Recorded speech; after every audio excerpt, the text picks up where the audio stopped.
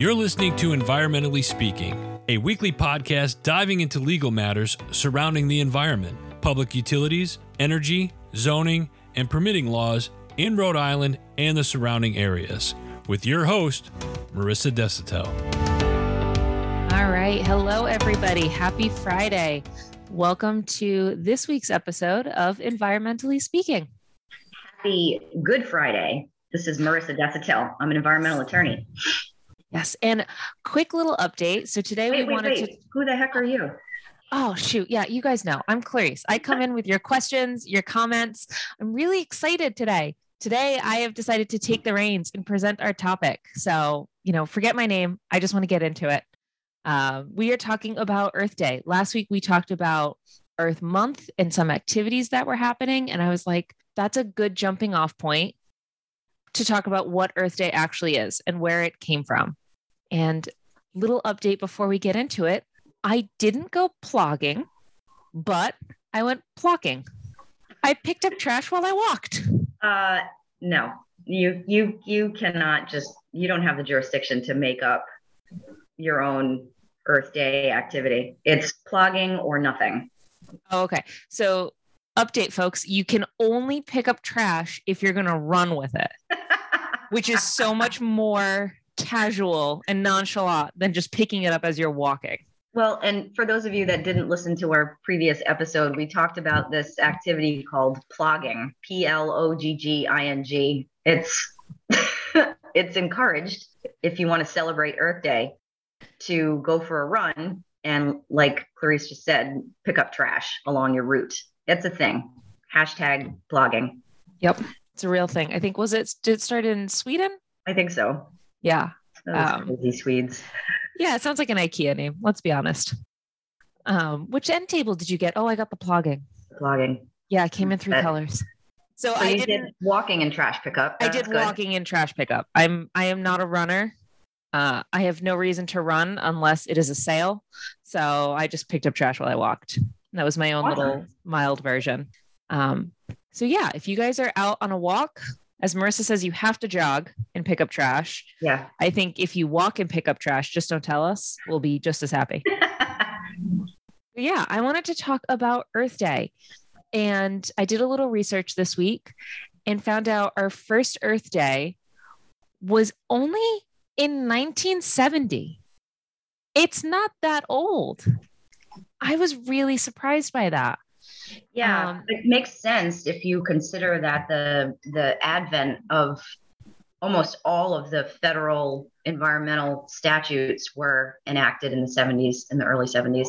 Yeah. So in April 22nd, 1970, the first Earth Day was created by Senator Gaylord Nelson.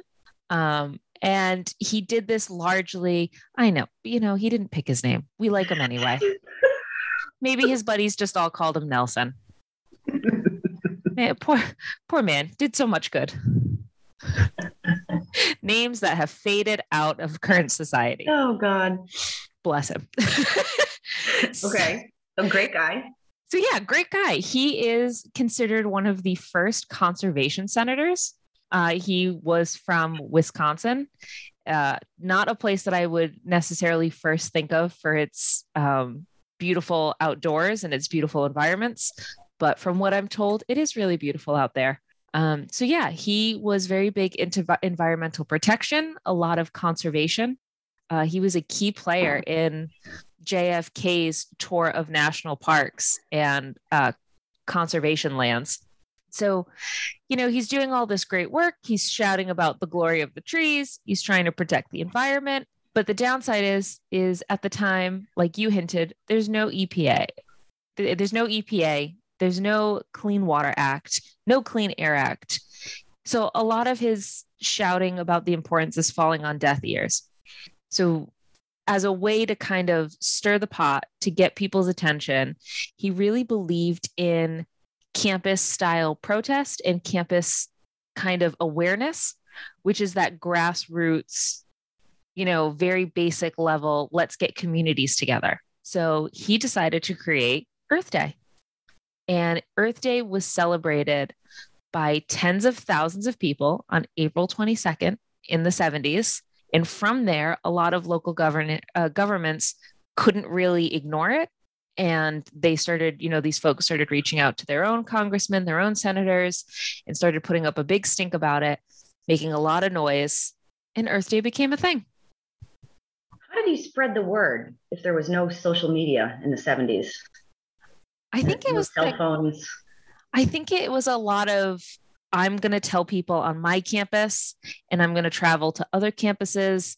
And it, like, when I say campuses, I mean, he really focused a lot on college campuses. He did a lot of speaking there. He got in touch with like local environmental groups. I don't know if any of you guys in your college had an environmental club or a recycling club, things like that. So clubs like that did exist in the 70s, and that's where he focused a lot of his energy. And he reached out to other senators who had similar beliefs and similar goals and encouraged them to go back to their home states and say, hey, go to your colleges, get them talking about this. And I guess the good old fashioned word of mouth. Yeah. Which I feel now is exclusively for Earth Day promotion and that one contractor that everybody goes to. Everybody's got that one guy. Yeah, you're right. He's never advertised. It's word of mouth, man. Word of mouth only. So yeah. Okay. What else? Oh, goodness. So I have to say, I did read a bunch of quotes from him, and I read a lot of him talking about the importance of Earth Day and what his goals for it was, and how at the time he saw the Earth going down this really dark path of severe pollution, no repercussions. I mean, you have to think a lot of factories, not to be dramatic, but a lot of factories from the Industrial Revolution had continued to go on check. Mm-hmm. So think like early 1900s, getting paid like a shilling. That sort of pollution and that sort of like ye old fashioned Oliver Twist style of operation was still kind of going on, which is disturbing. What is going on in your head? So many things. A shilling? Yeah, but like, Oliver Twist, like, can I have some more? Nothing? No. You're doing me dirty. Doing me dirty on my own episode. So yeah, long story short, I started reading a lot of kind of not sound bites, because this was more like written quotes and in interviews from him. And he was really concerned with the unchecked destruction that was happening. The fact that these industrial companies didn't have anybody to answer to. There was nothing wrong with dumping in a river. There was no protection. It didn't exist. So that kind of extreme, I'm going to call it extreme pollution, because nowadays I think it would be shocking for us to see, although it doesn't, not to say it doesn't happen.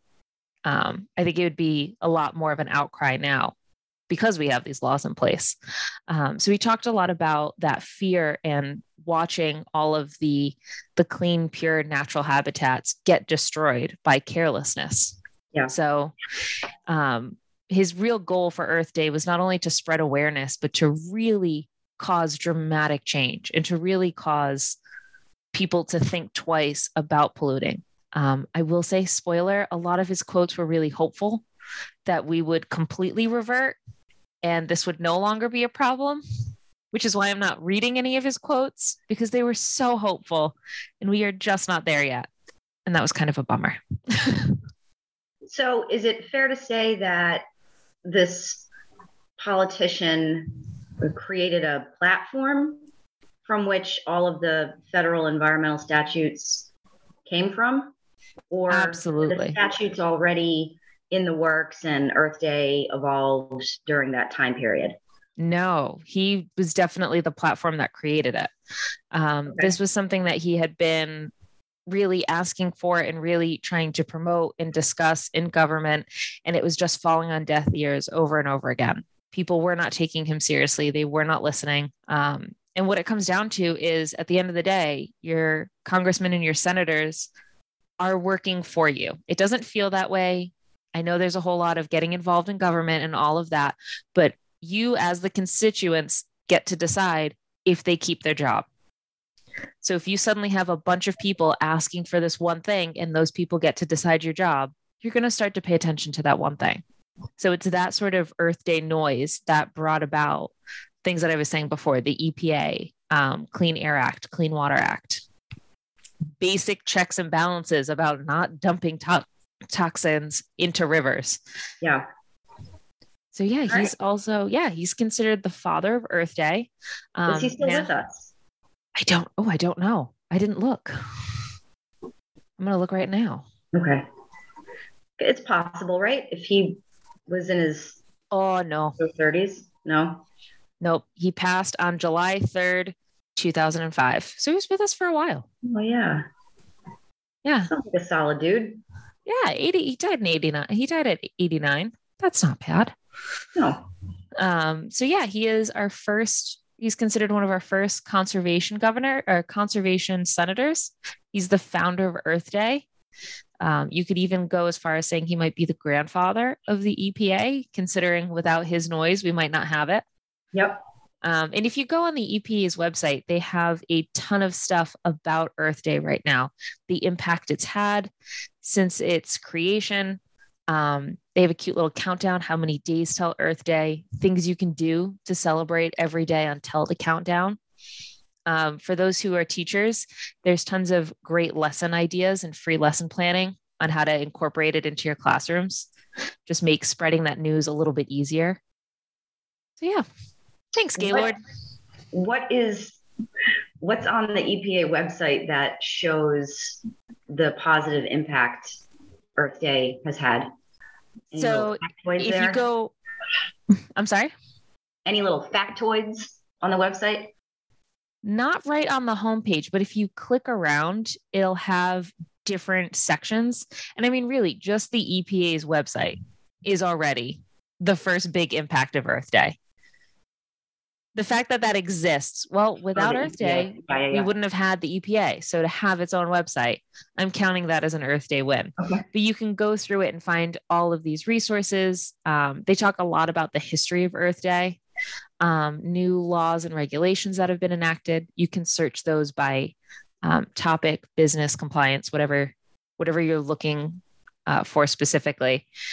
And then they have tons and tons of subtopics to educate yourself. There's sections on air, climate change, chemicals and toxins, environmental justice, land waste and cleanup. So there's tons and tons of resources. And right now, like I said, their homepage is Earth Day themed. I like the idea that they provide some resources for educators to incorporate environmental teaching and lesson planning kind of stuff, because getting kids involved and interested in the planet and its natural resources is the way that you start to make changes in society. Yeah. And looking at that tab, if it helps, they have different environmental categories broken up. So if you're looking to do a lesson plan on climate change, air, energy, water, they have subcategories. So you can start to get really specific with your kids about that. And it's not easy. It's not easy to, something so big as acid rain. How are you going to explain that to a kindergartner? Yeah. So this has some help. Without scaring the crap out of them. Yeah. Just kids going off the bus crying. Twisted. It's gonna rain. Our skin's gonna fall off. They've got some really approachable lesson plans, and it's such a daunting topic. So to have those resources to lean on just makes it a little bit easier to have the conversation. Well, thank you so much. I'm embarrassed to say that I didn't know most of that information that you just shared. So I appreciated hearing it. That's all right. As of Tuesday, I didn't know either. But yeah, I'm going to ask that we post. There's a very classically 70s picture of William Kelly with Gaylord Nelson high-fiving about the creation of Earth Day. Ooh, that's a good one. Oh, it's so 70s cheesy. It's great. We're going to post that guy. Great. Awesome. All right, everybody. Keep plugging, keep plocking. I'm making it a word Have a happy Earth Month. Let us know how you're celebrating. Let us know what you're doing. If you have any questions, comments, topics you want us to dive into, let us know. Reach out to us at help@DecitelESQ.com and hit us up on Facebook, Instagram, and Twitter. Thanks, guys. Thanks. See ya. Thank you for listening to this episode of Environmentally Speaking.